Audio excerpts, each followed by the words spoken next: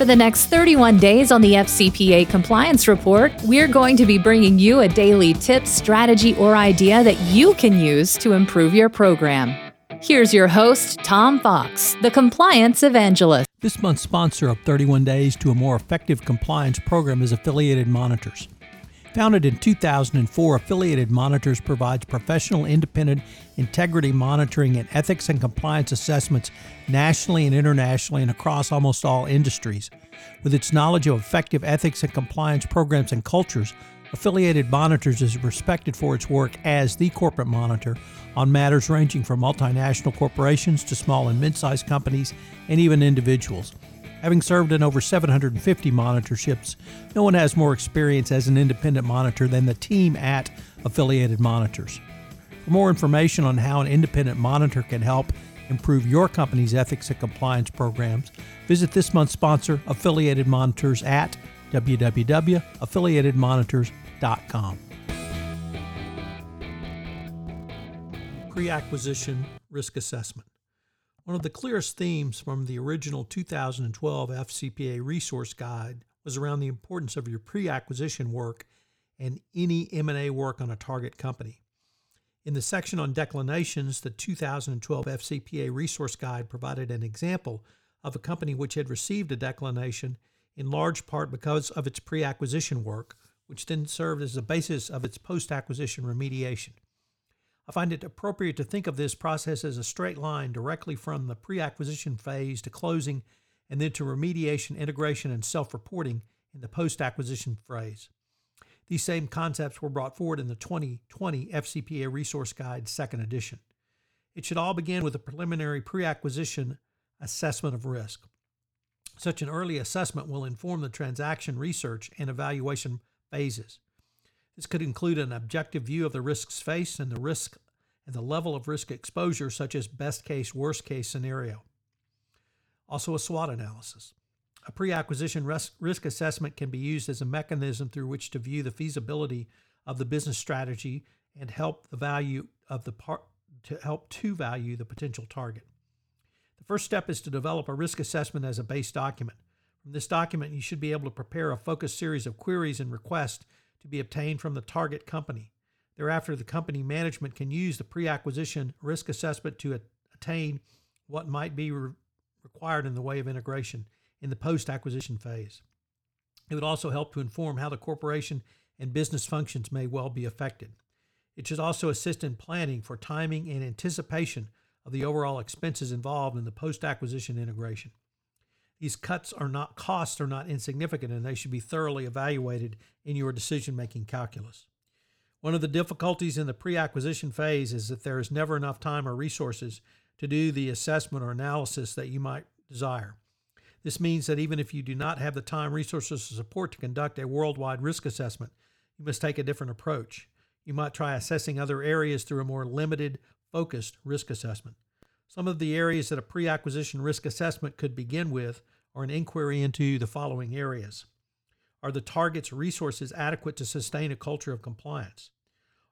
How are the compliance risks being addressed in the C-suite and boardroom of the target? What are the compliance risks related to supply chain? How is risk examined and due diligence performed at the vendor agent level, and how is such risk managed? Is the documentation adequate to support the compliance program for regulatory purposes? Is culture, attitude, tone from the top, and knowledge measured?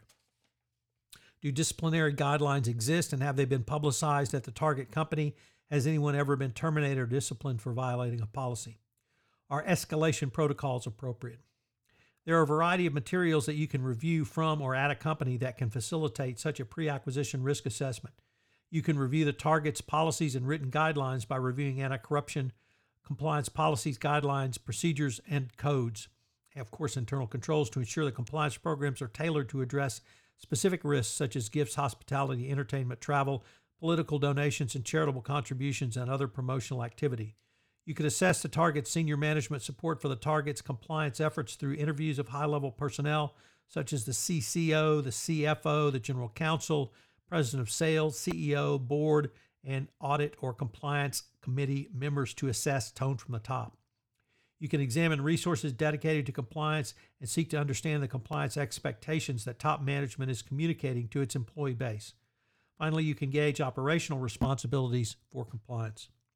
Such a review would lead to the next level of assessment, which is how well does the company communicate about compliance within its organization and to key third parties such as sales agents.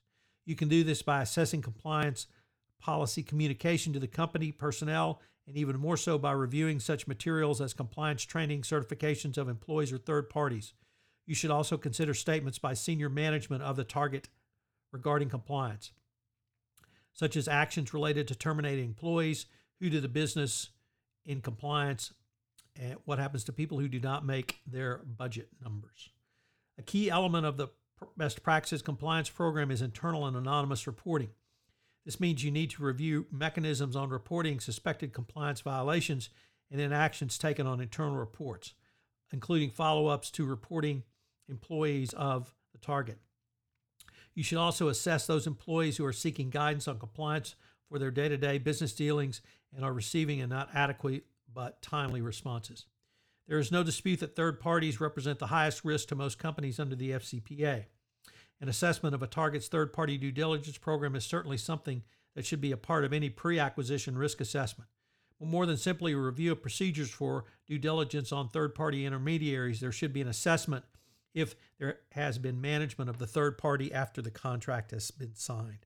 Another area for review in any pre-acquisition risk assessment is to consider the target's employee commitment to its compliance regime. But just as you can look at the carrots to achieve compliance, you have to look at the stick in the form of disciplinary procedures.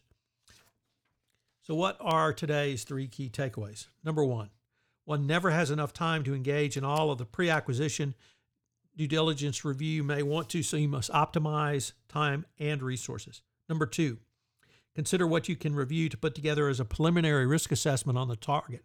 This means if you need to have a focused or targeted risk assessment, you should do so. And number 3, as with most compliance initiatives, you are only limited by your imagination. So if you're limited in time and scope, why not try something new? Why not liaise directly with the CCO of the target company?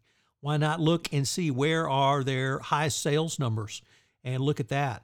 Are they in the United States? Are they internationally focused? What are the numbers of the hotline? There should be a variety of information that's available to you in the normal due diligence process by which you could then just move forward on. Hello, everyone. This is Tom Fox. I'd like to thank you again for joining me for this episode of 31 Days to a More Effective Compliance Program around business ventures. And I hope you will join me for our next episode tomorrow. Also, I'd like to shout out to our sponsor, Affiliated Monitors, for sponsoring this month's podcast series. This podcast series on 31 Days to a More Effective Compliance Program is a production of the Compliance Podcast Network.